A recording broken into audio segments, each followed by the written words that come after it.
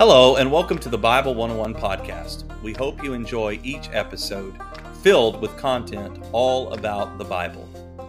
Join us in our Bible 101 series as we explore Genesis through Revelation. Also listen to our roundtable discussions where we discuss major doctrinal themes throughout the Word of the Lord. We hope you also enjoy our Apostolic Apologetics series and interviews. If you have any questions, please email us at BibleTtabernacle29@gmail.com. That's BibleTtabernacle29@gmail.com. Leave a comment to let us know what you think. Thank you for listening.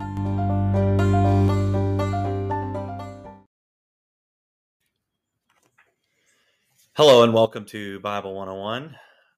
Today we're going to be talking about studying the Bible, and I might actually have a couple of special guests coming in to help me out if that works out. I see that we already have Brother Ross on here. Brother Ross, are you with us? Yes, sir, Brother Mills. Praise the Lord. All right, awesome. And actually, something I wanted to do today is talk about studying the Bible, and I was going to present some ways that I approach it. And again, I'm not trying to set myself up as the authority, but I just wanted to talk about how I study it. And then, Brother Ross, I'm going to ask you too, like, for instance, when you get a thought, how you approach that, maybe steps you take to study it. But I'll throw mine out there real quick. And then after, we each give our opinions on this. Brother Eric might be joining us as well if he's able to step away. But after we talk about how to study it, I'm actually going to take a passage that is hotly debated, and that's the passage on blaspheming the Holy Ghost. And I'm going to actually apply some of these study principles to it and walk through it. And I think this will be very beneficial for a lot of folks.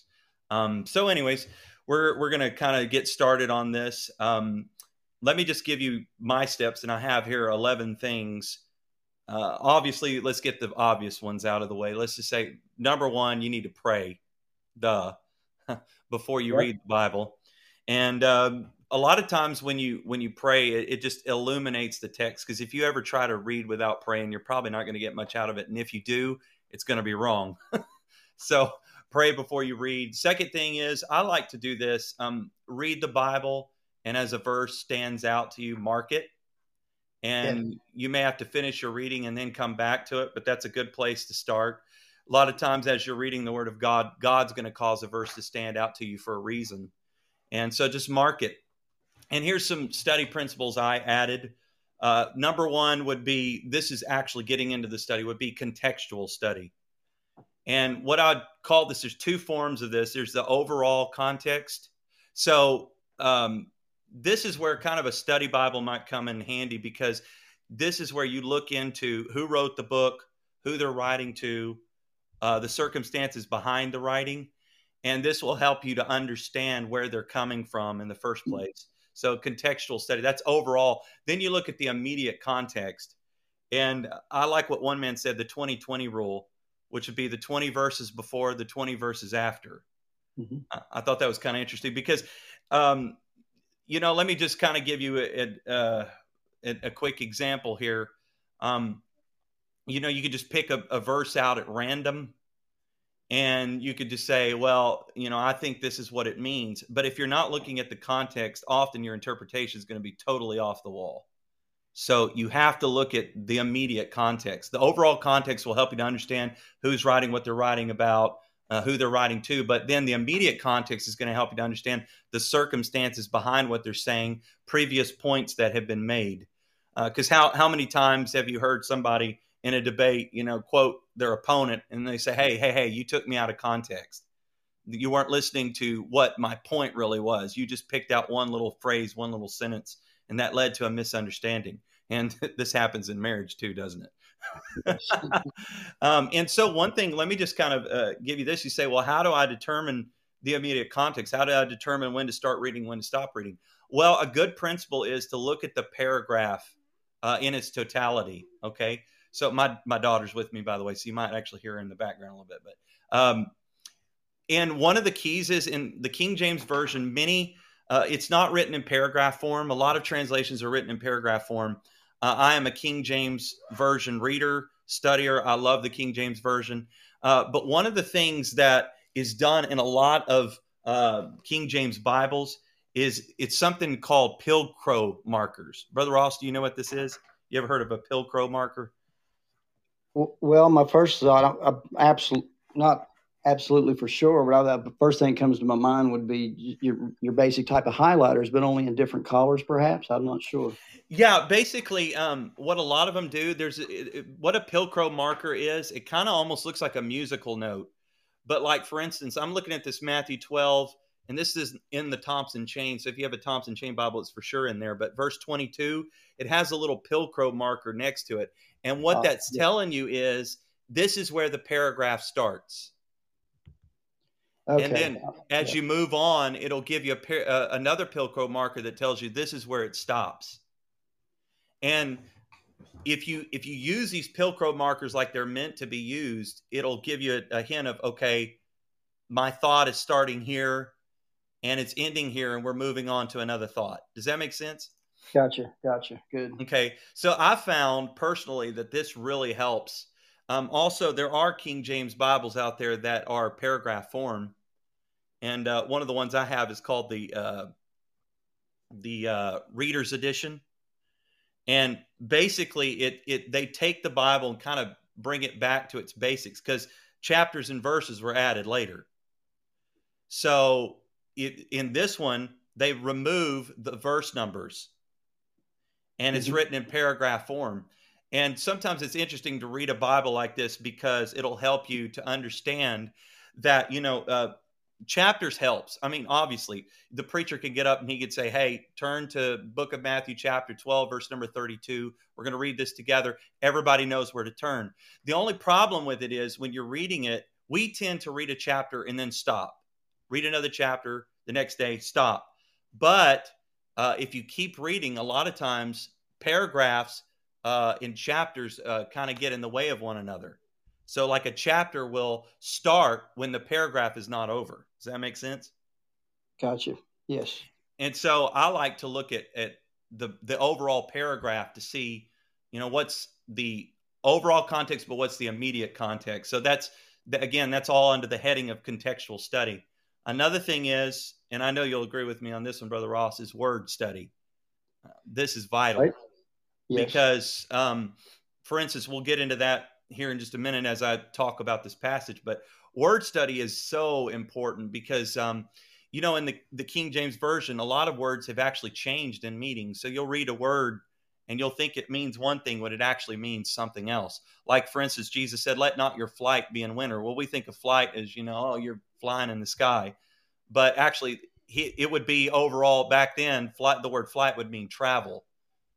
Or it can actually mean other things as well. So word study is very important. You look in, if you're just into books, some people don't like using the internet for study, whatever. But if you're into books, get you a good Vine's expository dictionary, or another thing is like the Keyword Study Bible, which highlights keywords, and then in the back there's like these Hebrew and Greek word study dictionaries in the back that helps with that. So word study is very important. Number 5 would be kind of with that. And, hesitatingly, I say this one because this might be a little bit debatable, but translation study, because sometimes if you read it in the King James and it doesn't really, you're not really understanding what you're reading, you can use another translation. But what I would suggest is use it as commentary, not necessarily as your ultimate authority, because I do believe the King James is the most accurate translation. That's my opinion. But you can use other translations. As I like how Pastor put it one time. He said it's kind of giving you a picture of what the author is saying. So, and the author's God. But anyways, it might kind of help you a little bit. But don't just use one translation. Use multiple translations and compare them. Ultimately, always come back to the King James, but kind of take and compare them. That'll help you to understand the words a little bit more. One thing that I like is like the Amplified is a good backup. Because the Amplified, the reason they call it Amplified is they take a word and they'll add other words there that go with that word. For instance, let's say like Jesus said, verily, verily, And the Amplified will say something like, verily, verily, truly, truly, most assuredly, I say unto you. So it's like taking and amplifying what he's saying and helping you to understand the emphasis behind it. So that's a good way. Another one is, this would be the next one, parallel passage study. And this will be like cross-referencing. If you have a study Bible, a lot of them have like cross-references. And so you'll have like, it'll say, like, for instance, Acts 2:38, and it'll give you a cross-reference to Luke 24:47, or it'll give you something else, Acts 3:19 or whatever. And cross-references to me are really good because they'll help you to compare certain passages to that passage and realize, hey, the Bible is not, this verse is in isolation. It's all written by God, so it all comes together and paints this beautiful picture. So parallel passage study. Another thing would be character study. So look at the characters involved and their background. One of the things I'd suggest is like a who's who. Like, have you ever seen those Bible books, like Who's Who of the Bible? Yes. Those are good things. And then another one would be, these two might kind of go together, but archaeological study. So like places, items, events. One of the ways you could do this is through like Bible dictionaries or archaeological study Bibles. And another thing would be like historical study. So look at the historical setting. And again, that would be like Bible dictionaries, handbooks. And then just one more thing, and then I'll back out and let Brother Ross take over here. But commentary, this is a last resort though. And what I would say is keep in mind, fallible men wrote this. So find out their doctrinal position before you just use their commentary. Because a lot of times they may be coming from a highly Trinitarian background or belief structure. They may even be Jehovah's Witness or something odd out there. So don't just take their words in and of themselves. Find out what their doctrinal position is. But you might be able to use bits and pieces. And I'm going to get into some of that here in a minute. But Brother Ross, what do you have to kind of add to this here? I'm going to speak in generalities about Bible study. The Bible does say, study to show thyself approved. And a lot of times I think people, think that, well, just a preacher or someone that teaches needs to study the Bible. But I think everyone really should study the Bible. And I think everyone needs to begin right where you're at spiritually, mentally, whatever your current ability is to study. Start at that level. And especially people that are just beginning to study the Bible, or maybe someone that's studied the Bible needs a fresh approach. You've already made mention of a few. Book studies are good. Find out who the book was written to, who it was written by, the points that were being made there. Also, like I know you mentioned the Bible we have is broken up into chapters, but I think it's good to sometimes do a chapter study that deals with a certain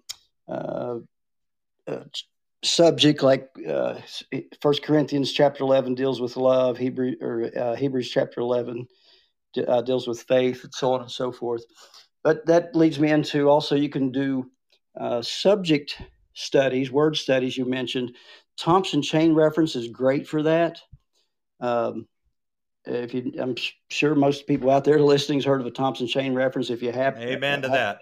If you haven't, check it out. I'll be honest, when I first got in church, I wasn't raised in church, didn't have any biblical background at all.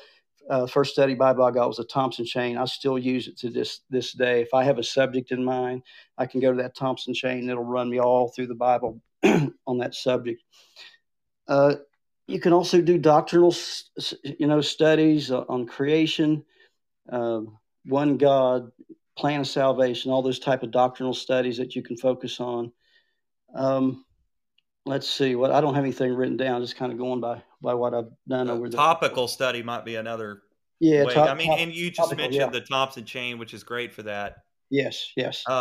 The Scofield, I don't like Scofield's notes, but I will say his chain referencing system is good because, like, for instance, what it'll have is like topics. Let's just say creation.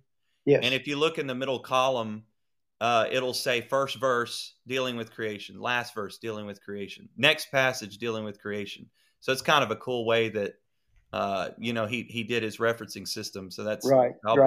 Great study Bible. And just to back up a little bit, you kind of made mention of it. Number one, when it comes to doing Bible studies, have a Bible. Number one, good study Bible if possible. Number two, you mentioned it, prayer. So have your Bible and have your prayer. One thing I would, and you mentioned staying away from some commentaries and some study Bibles that it's like Schofield. The notes are very heavily based on Trinity. But I would also stay away from using the internet for your Bible studies. And there is a quite a salad of opinions out there, and people's throwing a lot of stuff out there online. And I would, especially people that are beginning to study, use your Bible, use prayer, use the Strong's Concordance or Yeah. Let me say this real quick too, yes, because I mean I like the point you made about not using the internet. Actually, studies have shown that you get more out of a reading experience if you read it in book form than you do absolutely if you read it online or if you read it on your tablet. I'm not against reading on the tablet. I mean, I right. have a few apps that I use, a little bit for Bible study, but I agree with you. There's all kinds of just random stuff out there on the internet.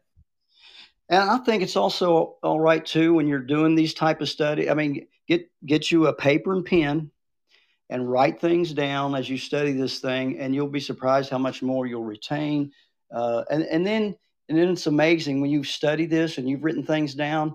It's amazing how the Lord will put you in a situation where you're talking to someone and they'll bring up a subject, and lo and behold, you have studied that, you have made notes on it, and you can speak to them because you have taken the time to study the Bible and write things down. I think it's another good point to make there. Yes. Okay. Sorry, I couldn't resist. Okay. But yeah, and don't be afraid if you're kind of stuck on something. Ask the pastor, ask others in the church. I know I did when I first got into church, and I was trying to study something or understand something. I'd go to someone in the church that was either a preacher or a teacher or had been around a while, and I said, "What does this mean? What's this all about?"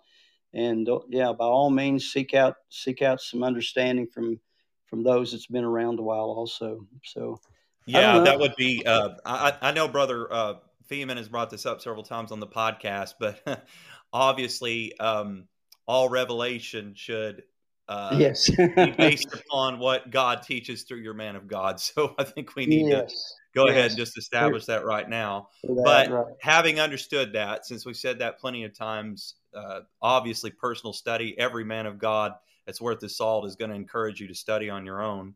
Right. And I would say that let me just throw another resource out there that's really good as far as cross referencing. I mentioned that earlier.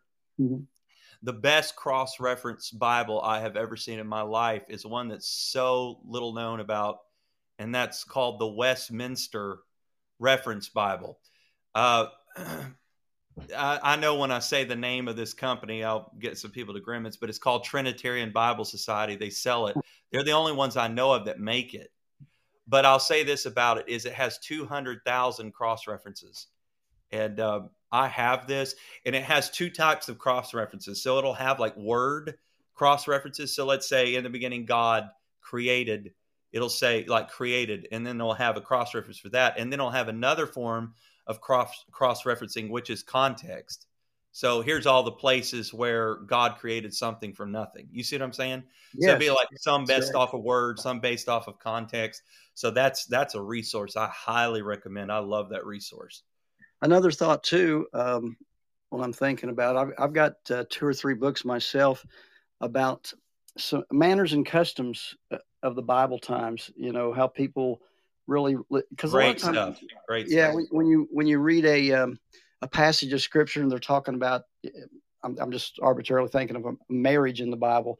Well, you have to understand the way the marriages were done back then, and it's not the way it's done today. So having a good Bible, or not a good Bible, but a books that talk about the customs of the Bible, and when you come across something like that, and you can refer to that and understand, it gives you a better understanding of a particular passage of scripture, of what might be going on there.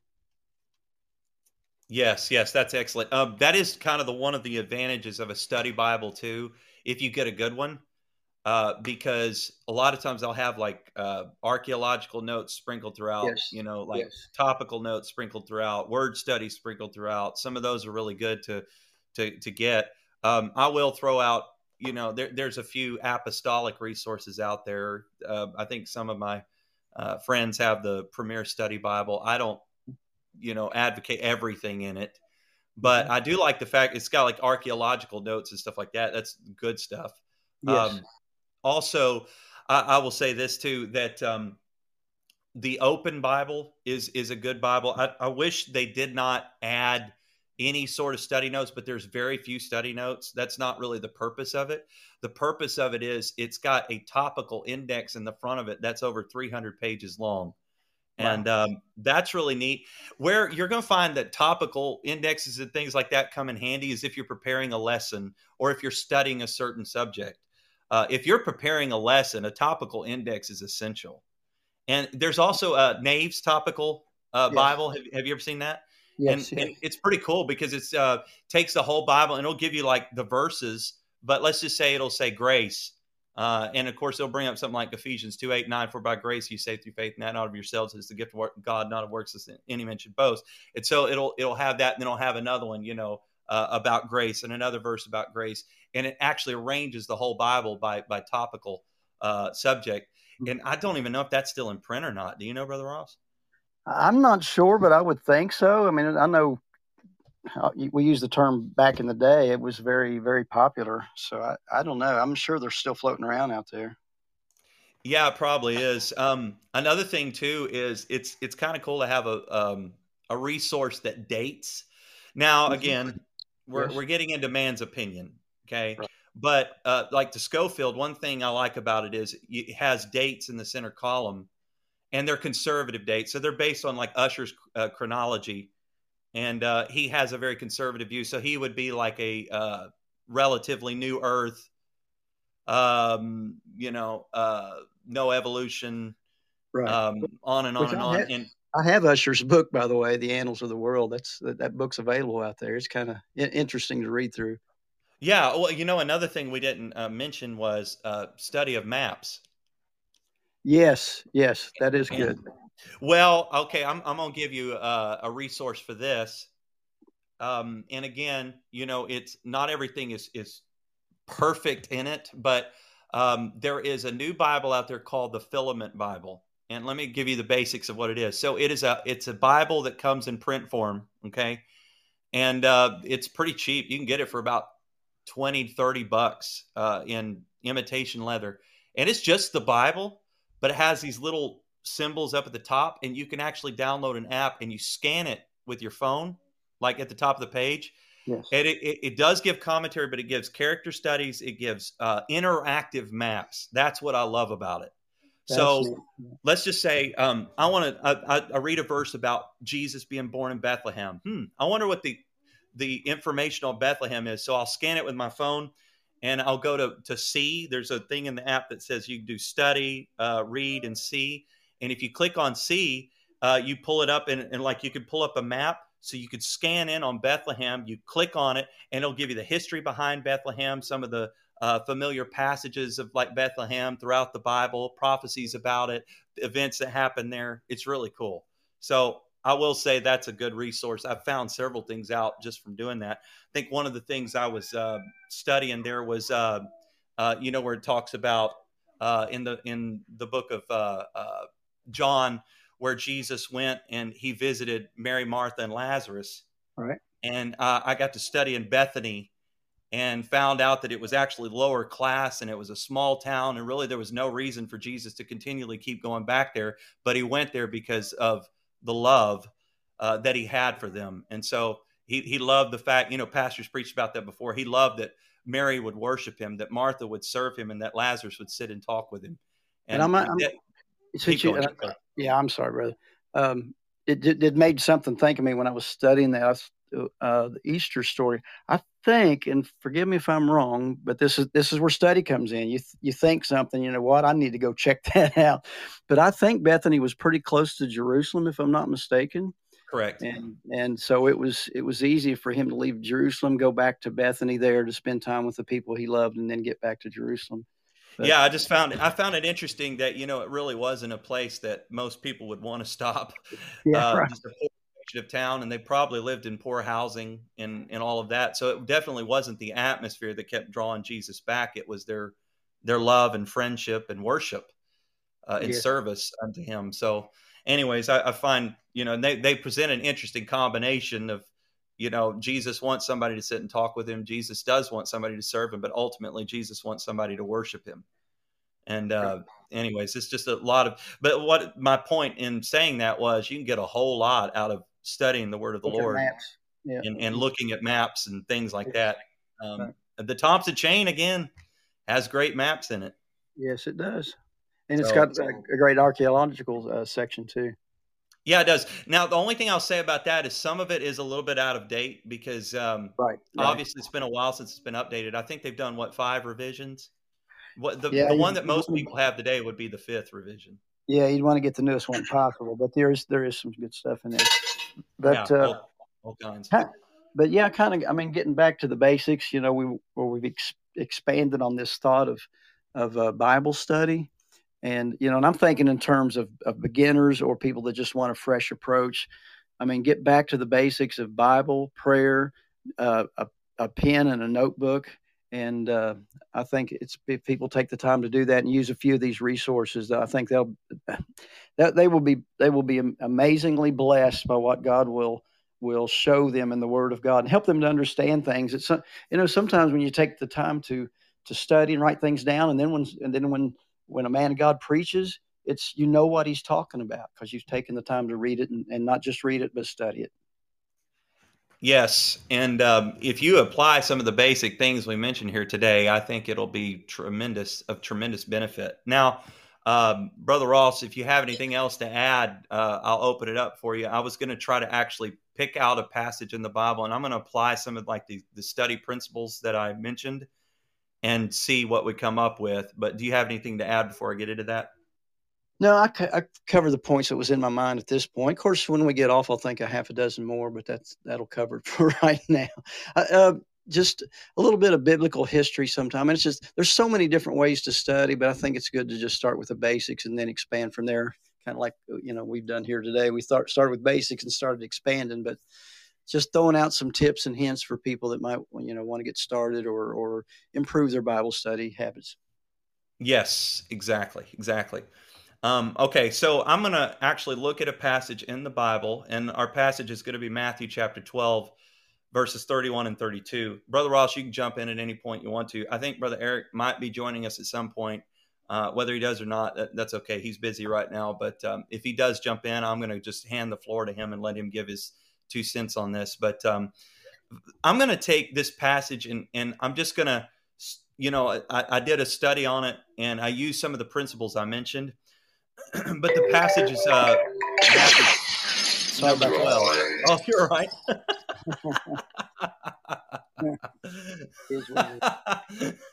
Hey, that's for theatrics. Theatrical effect is free of charge. That's right.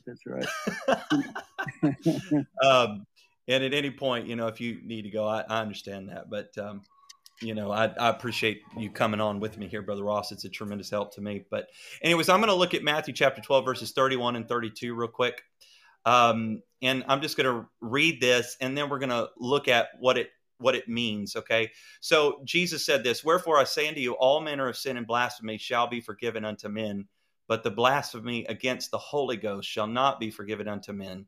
And whosoever speaketh the word against the Son of Man, it shall be forgiven him. But whosoever speaketh against the Holy Ghost, it shall not be forgiven him, neither in this world, neither in the world to come." So this passage is frightening, to say the least. And I've heard many people say that, they fear that they've committed the unpardonable sin. So it would behoove us to look into what blasphemy against the Holy Ghost is. And let me just say this, the best commentary on Scripture is another Scripture. And so I'm going to do a scriptural-based study on this. We'll use a few other resources, but primarily we're going to be using the Word of the Lord to interpret this passage and find out what it means. So first of all, let me approach it this way. I mentioned contextual study. We're going to look at the overall context. So what's the overall context? First thing is you need to know this is the book of Matthew. Matthew was a disciple of Jesus. He used to be a tax collector. Jesus said, "Follow me." He left his tax booth. He followed Jesus. his audience was the Jews. He's writing to Jews, and he's trying to convince them that Jesus is the Christ. He paints Jesus as king. He paints Jesus as Lord. He paints him as the Messiah. And so that is his primary focus. Now, another thing you need to know is the Jews' primary stumbling block was Jesus being God in the flesh, or Jesus being the Messiah. John 10:32-33 says, Jesus answered them, many good works have I showed you from my Father. For which of these do you stone me? The Jews answered him, saying, for a good work we stone thee not, but for blasphemy, and because that thou, being a man, makest thyself God. 1 Corinthians 1:23 says, but we preach Christ crucified, unto the Jews a stumbling block, and unto the Greeks foolishness. Romans 10:1-4 says, brethren, my heart's desire and prayer to God for Israel is that they might be saved. For I bear them record that they have a zeal of God, but not according to knowledge. You're okay. For they being ignorant of God's righteousness and going about to establish their own righteousness, have not submitted themselves unto the righteousness of God. For Christ is the end of law for righteousness to everyone that believeth. So we see through these passages here that the Jews resisted Jesus as the Christ because of blindness. The Bible actually says that they were blind. We find that this blindness, in many cases, was willing blindness due to political aspirations. Thus, this would be the Pharisees' problem. So the Pharisees are the audience of Jesus' words. Now, we've looked at the overall context. In a minute, we're going to get into the immediate context, but this is where character study would come into play. Okay, so Jesus is talking to the Pharisees. Let's look at what the Pharisees believed. Who were they? What did they believe? The Pharisees, this comes from a Bible dictionary here. The Pharisees resided primarily in Jerusalem, but you can also see Luke 5:17. But they were divided into at least three schools. There were the disciples of Shammai, Hillel, and Gamaliel. These schools were especially concerned about the proper administration of the temple. The disciples of Shammai, who represented the more conservative wing of the group, were dominant before the destruction of the temple in AD 70. But Hillel, representing a more liberal interpretation of the Jewish scriptures, had moved from Babylon to Jerusalem about a generation before Jesus and gained wide influence as well. Gamaliel, the son or grandson of Hillel, was a renowned teacher of the law in Jerusalem. The apostle Paul had been a disciple of Gamaliel. You can read that in Acts 22:3. Gamaliel is remembered for his wisdom, Acts 5:34, and careful management of the Jewish calendar. So these three schools attempted to shape the religious life of the ordinary Jew through the dissemination of their traditions. You can read Matthew 23:15, Mark 7:1-13. We'll get into some of that here in a minute. And then also Josephus mentioned some things about him. Galilee was also a part of their mission. There was actually a renowned Pharisaical scholar that was teaching at the same time as Jesus. So they were strict adherents to the law. They accepted the entirety of the Old Testament as their scriptures, as opposed to the Sadducees. The Sadducees only accepted the first 5 books. So Genesis, Exodus, Leviticus, Numbers, Deuteronomy, they only accepted the writings of Moses, but the Pharisees accepted all of it. That's why they believed in resurrection. They believe in angels, because they accepted the entirety of the Old Testament. But their problem was that they were such strict adherents to it that oftentimes they would take and they would add to the scriptures. So they did believe in the scriptures. That was good. That was the good part about the Pharisees. But, one thing I will say, let me say this real quick. It's interesting to me how you can read that some of the Pharisees believed. You can read that later on in the book of Acts. Also, Paul was a Pharisee. I don't read anywhere where some of the Sadducees were saved. No. And so I do find that kind of interesting. I think, let me just throw this in here. That's why it's so essential to believe in the Word of God and to approach it with a literalness, because you find there's a modern trend toward people taking the Word of the Lord and putting their own opinions to it, saying, this passage is for us today. This one isn't because of context. This doesn't belong in the Word of the Lord because it's not found in this manuscript. And, I don't think all of it's inspired. In fact, they took a poll and they found that I think it was under 50% of evangelical Christians even believe that the Bible is infallible anymore.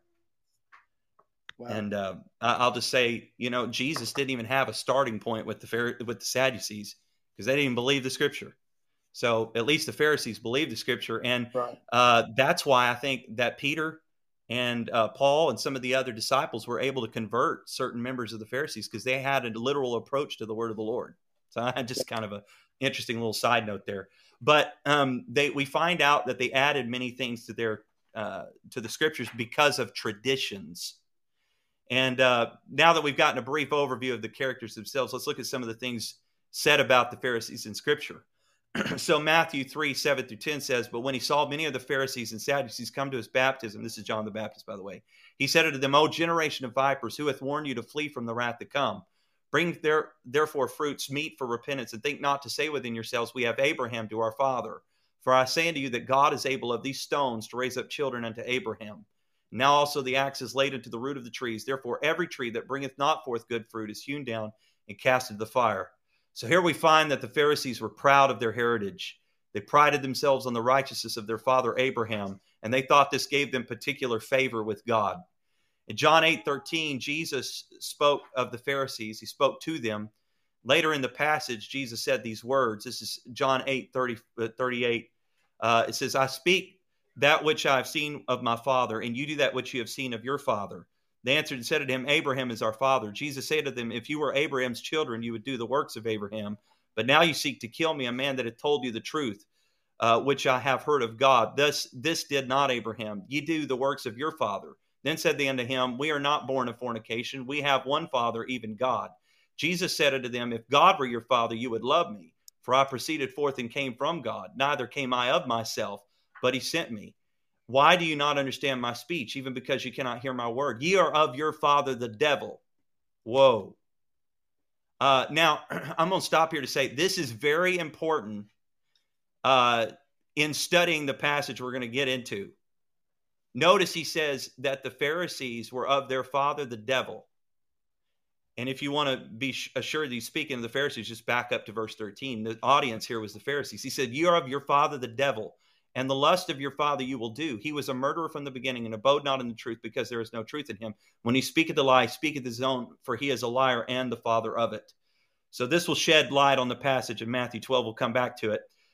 They were speaking words inspired by their father, the devil. The devil moved them to accuse Jesus of casting out devils by Beelzebub. I think that's an important point. So in Matthew 15, I'm not going to actually take time to read it. Jesus mentioned the fact that the Pharisees were making void the commandments of God through their traditions. Specifically, he was speaking about, them talking about the gift. If you could say that it belongs to my father and mother, because Scripture actually says, "Honor your father and mother." And you look at that's speaking of monetary as well as physical respect. It was speaking of when your parents get old, it's the will of God for you to supply their need, to take care of them. They took care of you when you were young. You need to take care of them when they're old. And that's part of what the word honor means. Just if you don't believe that, look it up for yourself. But Jesus said that the Pharisees are actually saying, "Oh, no, if you say that money's dedicated to God, then you don't have to give it to your parents." So he said, you made void the commandments of God through your tradition.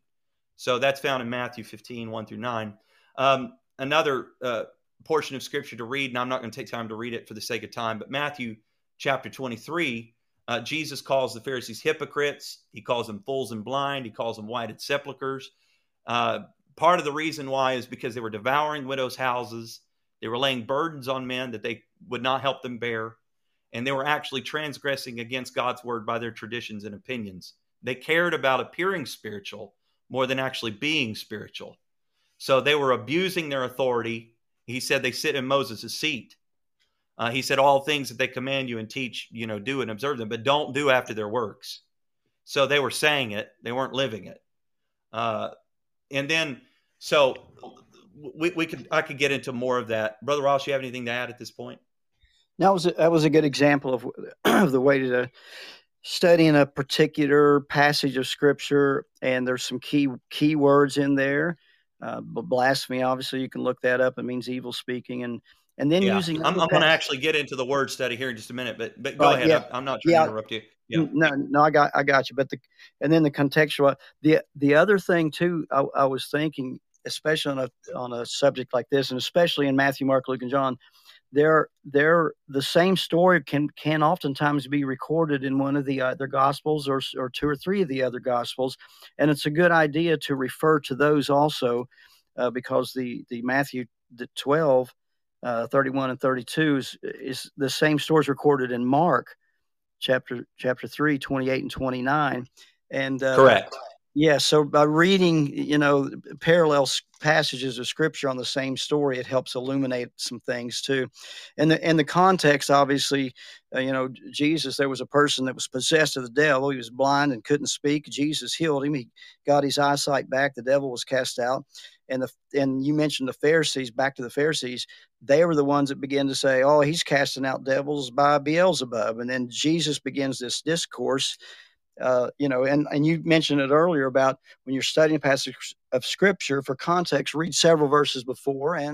Yes, that is actually my next point here. Okay, well, I'm on target then. No, you're on target, right?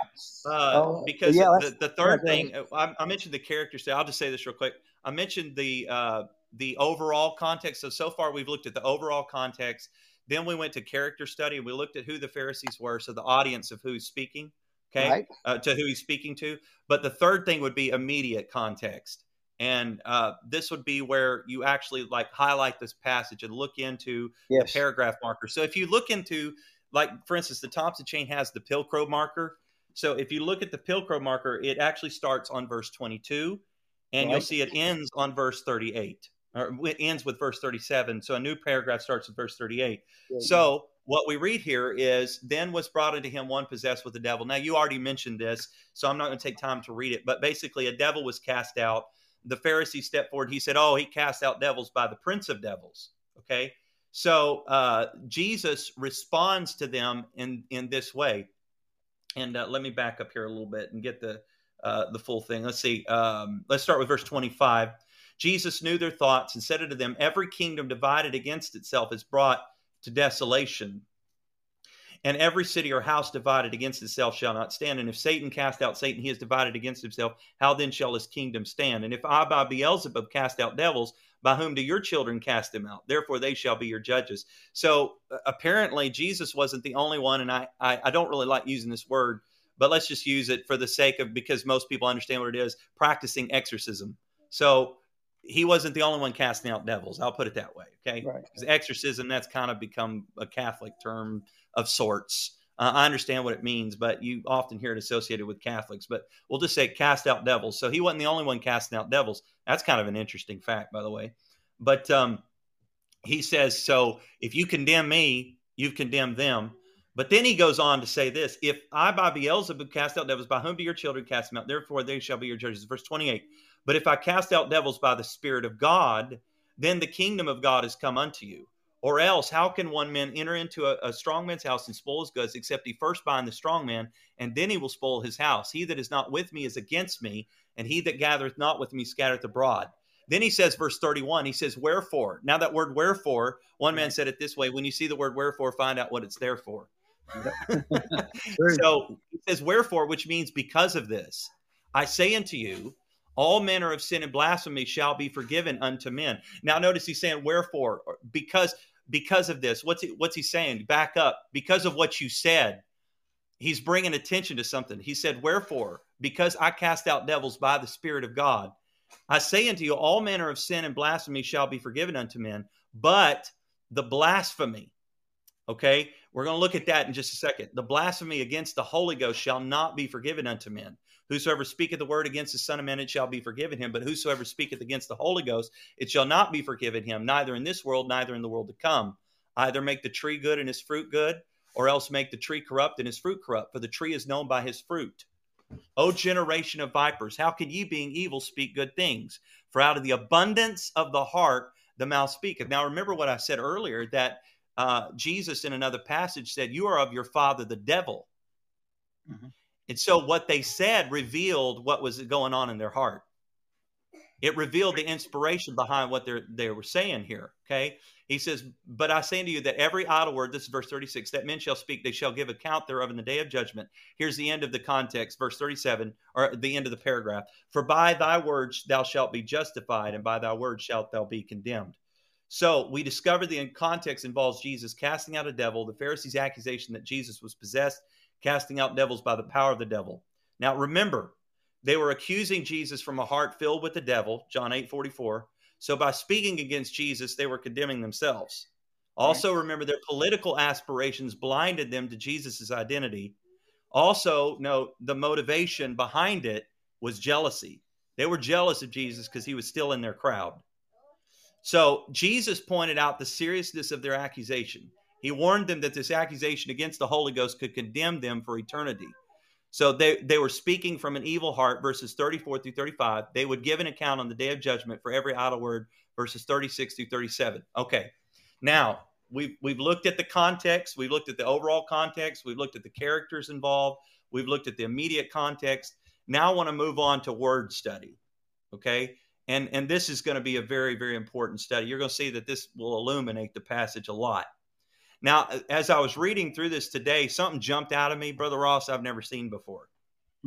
Isn't it amazing how that happens? Yeah, You all can the read time. it over and over and over again, and something will jump out to you. This Sure. was interesting to me. And somebody might think I'm making a mountain out of a molehill. But remember, all scripture is given by inspiration of God is profitable for doctrine, for reproof, for correction, for instruction of righteousness. That's 2 Timothy 3:16. So every word is important.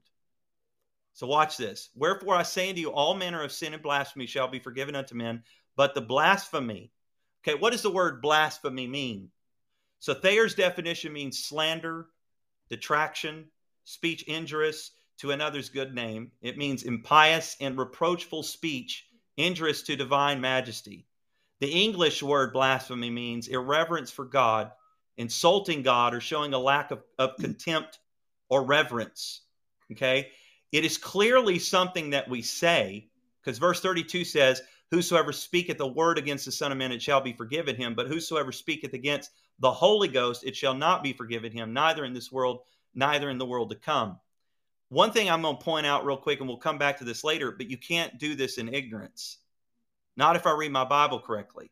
1 Timothy 1:12 and 13, this is Paul writing. He said this, and I thank Christ Jesus our Lord, who hath enabled me for that. He counted me faithful, putting me into the ministry, who was before a blasphemer and a persecutor and injurious, but I obtained mercy because I did it ignorantly in unbelief.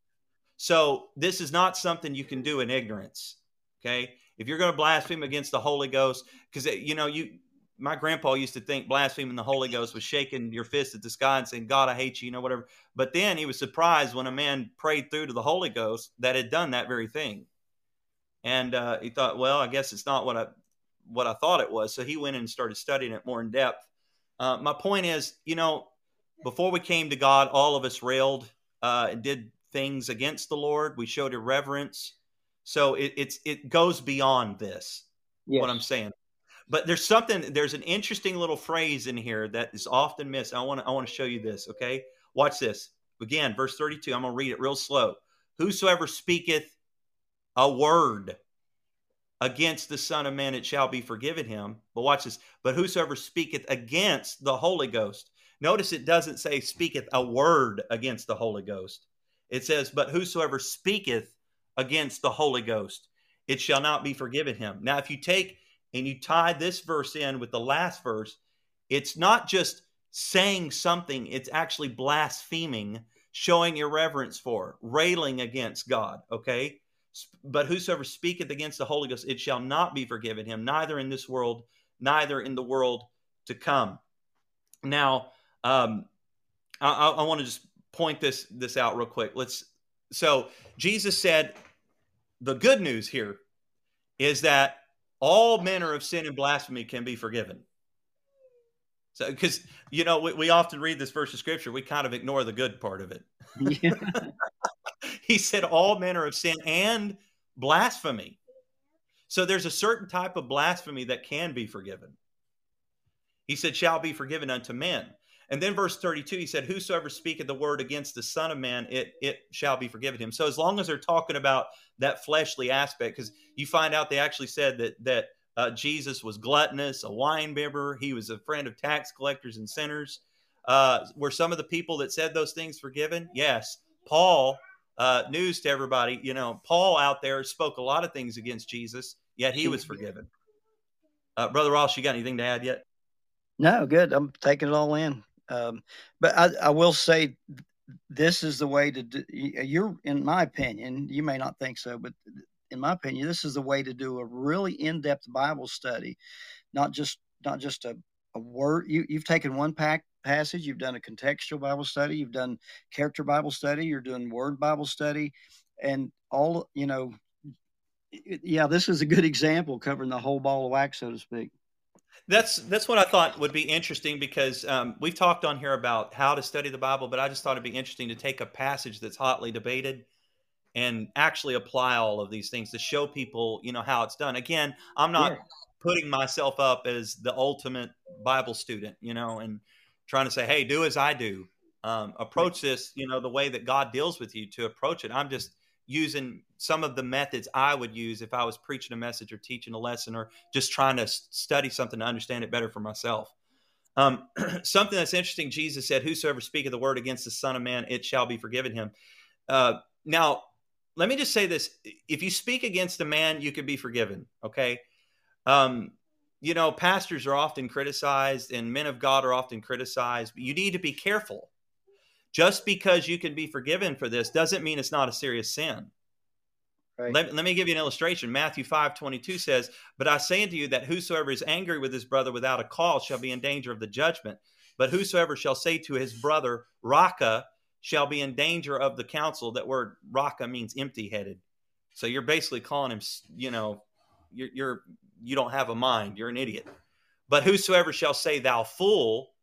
And now to say somebody's a fool is an interesting accusation. If you look at the word fool in Scripture, and I haven't really studied the Greek word behind that, but I know the Hebrew word in the Old Testament says the fool has said in his heart, there is no God. So to call somebody a fool could be tantamount to saying basically they're lost. Thou fool shall be in danger of hellfire. So that's a serious accusation. So you need to be careful about what you say about people. You may be forgiven, but that doesn't mean you're not going to have to stand before God for what you say.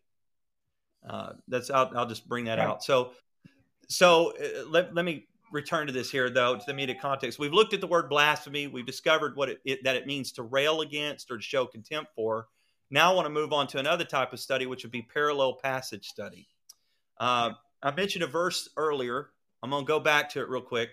1 Timothy 1:12 through 13. This is where Paul talks about himself being a blasphemer. And he says, I did it ignorantly in unbelief. So this shows that you cannot blaspheme the Holy Ghost in an unforgivable way in ignorance. Otherwise, Paul would have been guilty. I'm sorry, you hear my daughter in the background.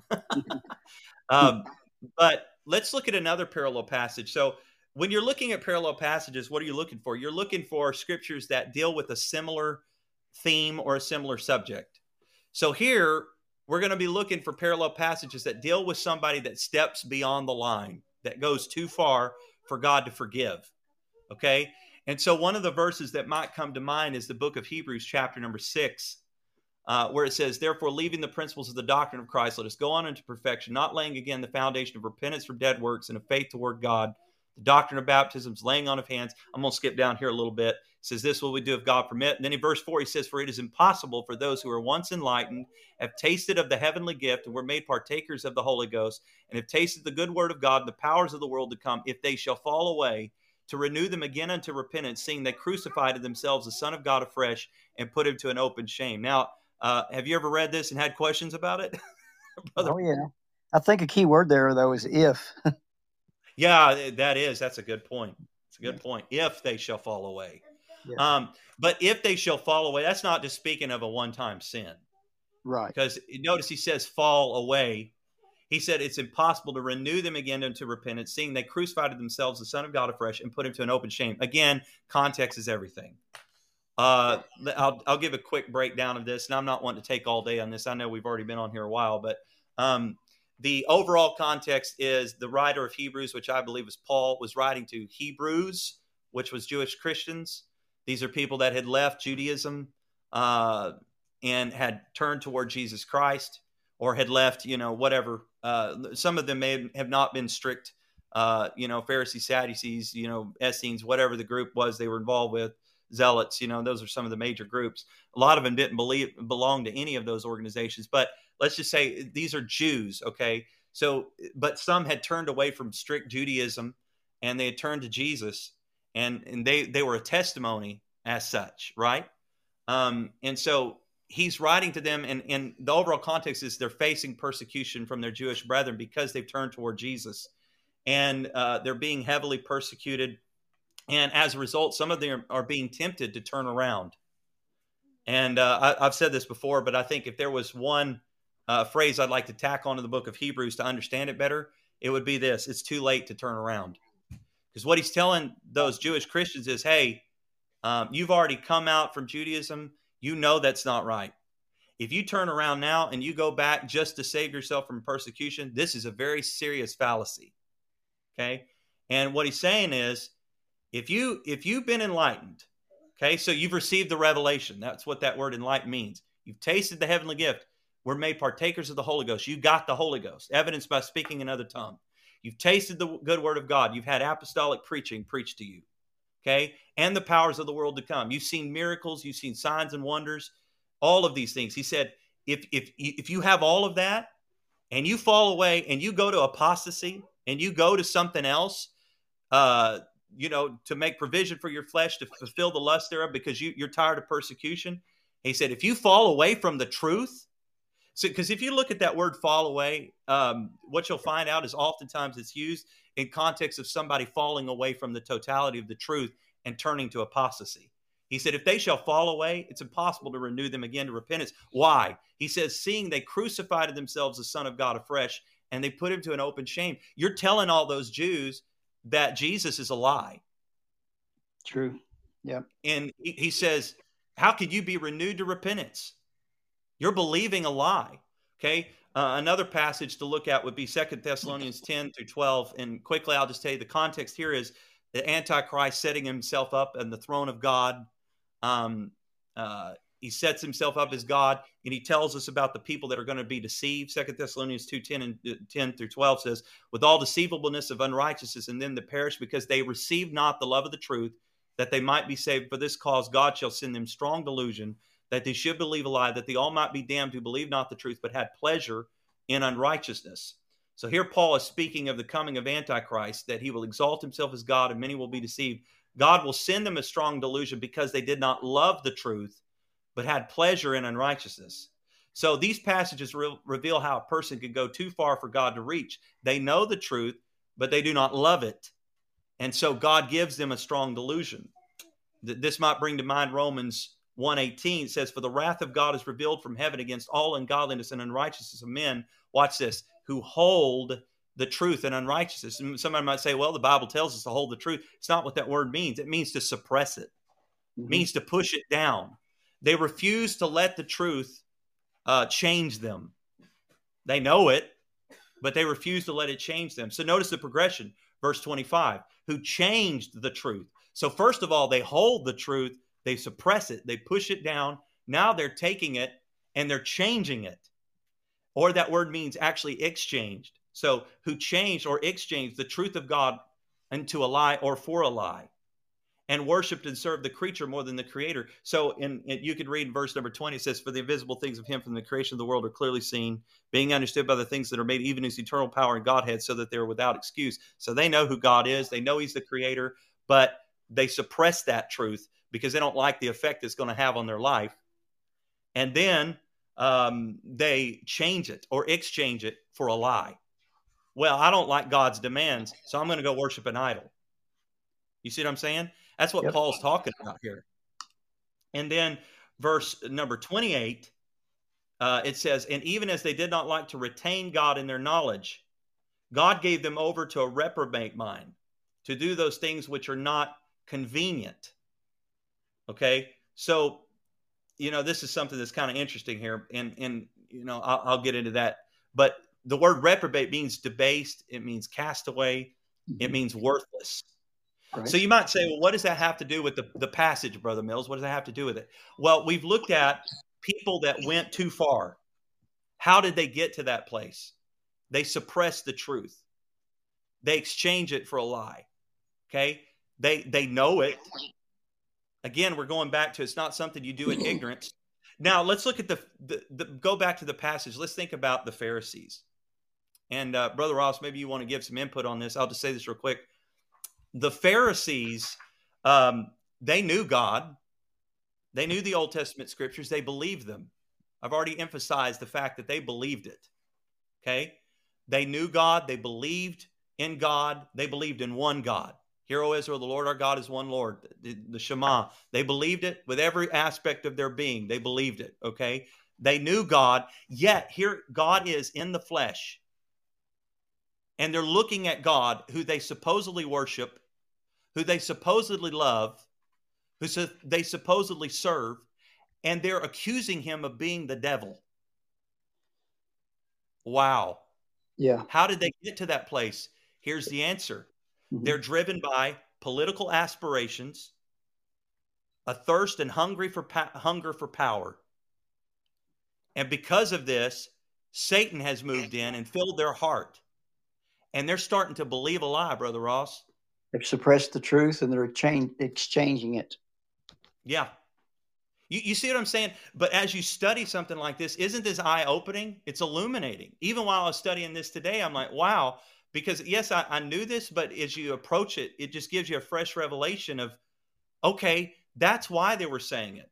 And Jesus is warning them. Now, I want you to notice one thing, though, that is often not pointed out. Jesus did not say they had blasphemed the Holy Ghost.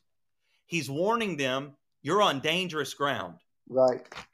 And that's something that I think is an important point to point out, because, you know, we could say, okay, they blasphemed the Holy Ghost with what they did. He's warning them, you're on dangerous ground right now, Pharisees. You're accusing me of doing this by the devil. You've gone beyond just criticizing my person and calling me a winebibber and calling me gluttonous. Now you're saying I'm full of the devil, when actually I'm doing this by the Spirit of God.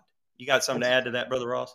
That's exactly what Jesus said in Mark chapter 3, in the same setting, when he's speaking about blasphemy. When he gets to verse 29 of Mark chapter 3, he says, but he that shall blaspheme against the Holy Ghost hath never forgiveness, but is in danger of eternal damnation. That's exactly what Jesus says. You're in danger. Yes, exactly what he said. That's a good point. I'm glad you brought out that scripture. Now, we've looked at it, and I've got a lot more in my notes. I'm not going to use all of it just for the sake of time. But let me just say this: we do know that some of the Pharisees repented. Acts 15:5 says, "But there rose up certain sect of the Pharisees which believed." So some of the Pharisees did believe. Yes. Some came to the faith. So that tells us they didn't blaspheme specifically on that day. They were in danger of it. Right. Jesus is warning them. And he's trying to tell them, hey, and then he goes on to say, remember what John the Baptist said in Matthew 3? He said that in that passage, he said, "Oh, generation of vipers, who hath warned you to flee from the wrath to come." Then he goes down to verse number 10. He says, "And now also the axe is laid into the root of the trees. Therefore, every tree which bringeth not forth good fruit is hewn down and cast in the fire." Return to what Jesus said. Okay, Matthew 12, verse 33, either make the tree good and his fruit good, or else make the tree corrupt and his fruit corrupt. For the tree is known by its fruit. O generation of vipers, how can ye, being evil, speak good things? For out of the abundance of the heart the mouth speaketh. That, remember what I said earlier? He said, ye are of your father the devil. They were proving that by what they were saying. They were revealing by the fruit on their tree who their father was. Mm-hmm. And John the Baptist warned the Pharisees. He said, hey, the time has come. The kingdom of God is at hand. Jesus is coming. The Messiah is coming. Yep. The kingdom of God's at hand. He said, you better repent, because if you don't produce good fruit, he's going to cut you off. And what he's saying is, Pharisees, you've been set up in a position of power. God's about to lay his axe to your root, and you're going to be cut off. And look, when Jesus ascended up into heaven, there was a period of space for repentance. But we find out in AD 70, God judged Jerusalem. Over 1 million Jews died when Titus came in, and they desecrated the temple, and not one stone was left on another, just like Jesus said. And hey, look, the Pharisees, even while some, existed after that point, it was never the same. And they were judged. Yes. God gave them a space for repentance. And so, okay, now we've looked at all of these different things, but let me get to the most important part of studying the Word of God. All of this is meaningless if you don't apply it. Apply it. Practical application. Yeah. How does this apply to me? How does this apply to me? I like what one man said: when you study the Bible, you need to look at what does it say, what does it mean, and what does it mean for me? Right. Yep. So that's a good approach to the Bible. But let's apply this passage. So what does it mean for us? Most important part of studying Scripture is applying it. James 1:22 through 25, be ye doers of the word, not hearers only, deceiving your own selves. He goes on to say, if you look into the perfect law of liberty and then you go and continue the way you've been living, you're like a man that looks at his face. The natural glass doesn't change one thing about his appearance. So if you have received the truth, hold on to it. Reverence it. Love it. Embrace it. Hebrews 3:6, it says, hold firm unto this hope unto the end. Hold fast the confidence. Hebrews 3:14, it says, for we are made partakers of Christ if we hold the beginning of our confidence steadfast in the end. Hebrews 4:14, let us hold fast our profession. Hebrews 10:23, let us hold fast our profession. So over and over, the Scripture commands us to hold the truth tightly. So do not treat the truth flippantly. Don't harden your hearts through the deceitfulness of sin. Hebrews 3:13, but exhort one another daily while it is called today, lest any of you be hardened through the deceitfulness of sin. That means again, how do you harden your heart? You resist God in his conviction. You refuse to allow it to work in your life. Hebrews 7:51, Stephen talking to again Pharisees, political leaders. He said, you stiff-necked and uncircumcised in heart and ears, you do always resist. The word resist means to fight against. So you always fight against the Holy Ghost. So this sears your conscience after a while. 1 Timothy 4:1-2. Watch this. Now, Brother Ross, I thought this was good today. I've never seen this quite in this light before. When you take and you put these two passages side by side, watch this. He says, 1 Timothy 4:1-2, now the Spirit speaketh expressly that in the latter time some shall depart from the faith, giving heed to seducing spirits and doctrines of devils, speaking lies and hypocrisy, having their conscience seared with a hot iron. So notice the progression. They give heed to seducing spirits and doctrines of devils. Remember, I told you the Pharisees, because of their blindness to the truth, their willing blindness due to political aspirations, they gave heed to the devil. Right? Okay. And it says, so they give heed to seducing spirits and doctrines of devils. How does this affect them? Speaking lies in hypocrisy. Jesus over and over called the Pharisees hypocrites. So they give heed to the seducing spirits, and that drives them to speak lies and hypocrisy. And they do this because their conscience has been seared with a hot iron. So when you take an iron, you iron out the wrinkles, right? So these wrinkles, if I can put it this way, in your conscience are what causes you to be convicted of sin. The more you resist, the more you keep ironing out those wrinkles, that resistance to your sin. So then finally you get to the place you can sin without remorse. It's a scary place to be. Yeah, therein lies the problem. And you've talked about progression of things here. And you mentioned early on about some people think, oh, I believe I blasphemed the Holy Ghost. The backsliding in itself is not blasphemy against the Holy Ghost. The Bible does talk about the dog going back to its vomit and the pig wallowing in the mire. There is a level of the backsliding. But what you're talking about, and by the way, this is a Bible this is a Bible study given as an example of how to do a Bible study. So it's pretty unique. It's pretty cool.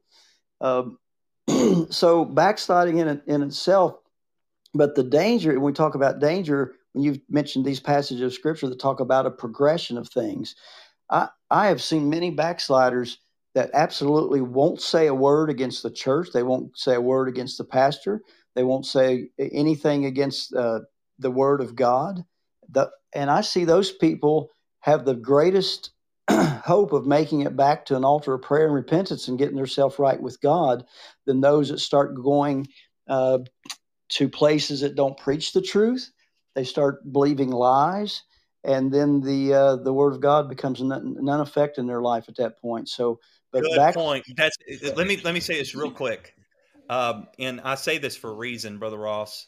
I don't mean to interrupt you. I'll let you have it right back here in just a second. But that is the danger in, you say, well, I'm just going because of a friend, or I'm going because a family member goes to that church.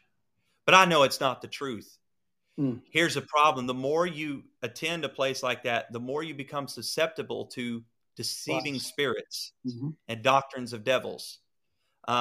you know, a lot of times being seduced doesn't happen overnight, Brother Ross. No. Seduction is something you read about the immoral woman in Proverbs chapter, what is that? I think it's 6, or no, it's 7, isn't it? Is it 7? Proverbs. I think it's Proverbs 7. Talks Yeah. about the immoral woman. The young man went near her corner. He went at twilight. He was there at the wrong place, the wrong time. He's in the, you know, and she through a process seduces him, and it took an amount of words and certain things she said and did, and then she says, "Hey, I've offered peace offerings," so she's saying, "I'm spiritual here," you know, which is funny. It's ironic, but anyways, my point is this: I mean, the more you attend a place like that, the more you're susceptible to that seduction. Right. Yeah, and that that was kind of my point, you know, to go back to what you said in the beginning, that some people, you know, some backsliders, some kind of, I can't get back to God. I know I've blasphemed the Holy Ghost, you know, and they may have said something about, oh, that pastor said this, or the church, somebody at the church said that, and the devil would want to beat them down to think, well, you blasphemed, you can never be forgiven, you're on your way to hell. But there's a difference between that. That level of backsliding and then getting into the realm of believing lies, listening to seducing spirits. But by the same token, when you backslide, you are getting on dangerous ground. I sometimes teach a lesson called stepping stones to sin. You can take a step in attitude and behavior that's not sin, but you can hit another stepping stone. It's not sin, but you hit enough of them stepping stones, and you're going to be like Lot. You're heading in the wrong direction. So anyway, there for backsliders out there. You there, Brother Ross? I think it says you muted it, so maybe you come back on here and say it. Let me see if I can. I don't know if I can unmute you. It's hitting me all at once here. Yeah, there you go. There you go. It muted you for a second. Sorry about that. Yeah, yeah, I've got some calls and things coming in, but anyway, I'll just sum it up, and I may have to jump off here, but thank you, Brother Mills, for taking the time to talk about how to study the Bible today. If some of you just jumped on a little later in the podcast, go back to the beginning. We've basically been talking about different ways of studying the Bible, and you know, start with baby steps. You know, do character studies, do word studies, and we've just taken some time here to give an example of how to do a Bible study, contextual, parallel passages, so on and so forth. But great example today, and again, thank you, Brother Mills. Sure thing. The only other thing I was going to say in closing here is the very last form of study I would say would be to look into a commentary. Yes. And I found one little thing here I thought was good. I didn't use any other commentary in any of this, or even any helps, just other than just looking at the Word of the Lord and one Bible dictionary at one point, and of course word studies. But I found this. I thought this was pretty good. It says these sins are kind of in connection with blasphemy. They said are blasphemy, but I would say in connection with lying or tempting the Holy Ghost. Acts 5:4-9. That's where Ananias and Sapphira lied to the Holy Ghost. Number 2, despising, Hebrews 10:29. Number 3, resisting or striving with, Genesis 6:3. He says, my spirit shall not strive with men. Acts 7:51. Also vexing or grieving, Isaiah 63:10, Ephesians 4:30. Grieve not the Holy Ghost. Number 5, quenching, 1 Thessalonians 5:19, quench the Holy Ghost. So that's the end of the commentary. I just thought that was an interesting little point. My own words again, I'll just end with this. It says, this is what I was going to say. How do you keep from blaspheming the Holy Ghost? Buy the truth and don't sell it. Proverbs 23:23. Obey the truth. Galatians 3:1-5-7. Hold on to the truth. Hebrews 10:23. Love the truth. 2 Thessalonians 2:10. If you do these things, you will never blaspheme the Holy Ghost. Good. Awesome. So that's what I'll end with. Brother Ross, thank you for stepping on here and helping me out. Usually a lot of times we don't have a lot of people live, but they go back and listen to it later. And I know we've kind of come on in a unique time today, but you know, I wish Brother Beeman could have joined us, but maybe we'll hear from him a little bit later. But thank you, Brother Ross, for coming in here. Good enough. Thank you, Brother Mills. We'll talk to you later. God bless. All right. Thanks, everybody, for tuning in, and tune in to Bible 101. Also, if you have any questions, email us. That is BibleTtabernacle29@gmail.com. If you got any questions. Again, that's BibleTTabernacle29@gmail.com. Thank you for listening.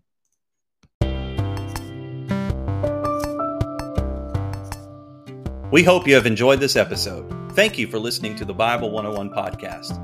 Please email us with any questions or let us know what you think at BibleTTabernacle29@gmail.com. That's BibleTTabernacle29@gmail.com. Leave a comment. Let us know what you think and maybe give us some ideas for future episodes. We hope you continue to listen.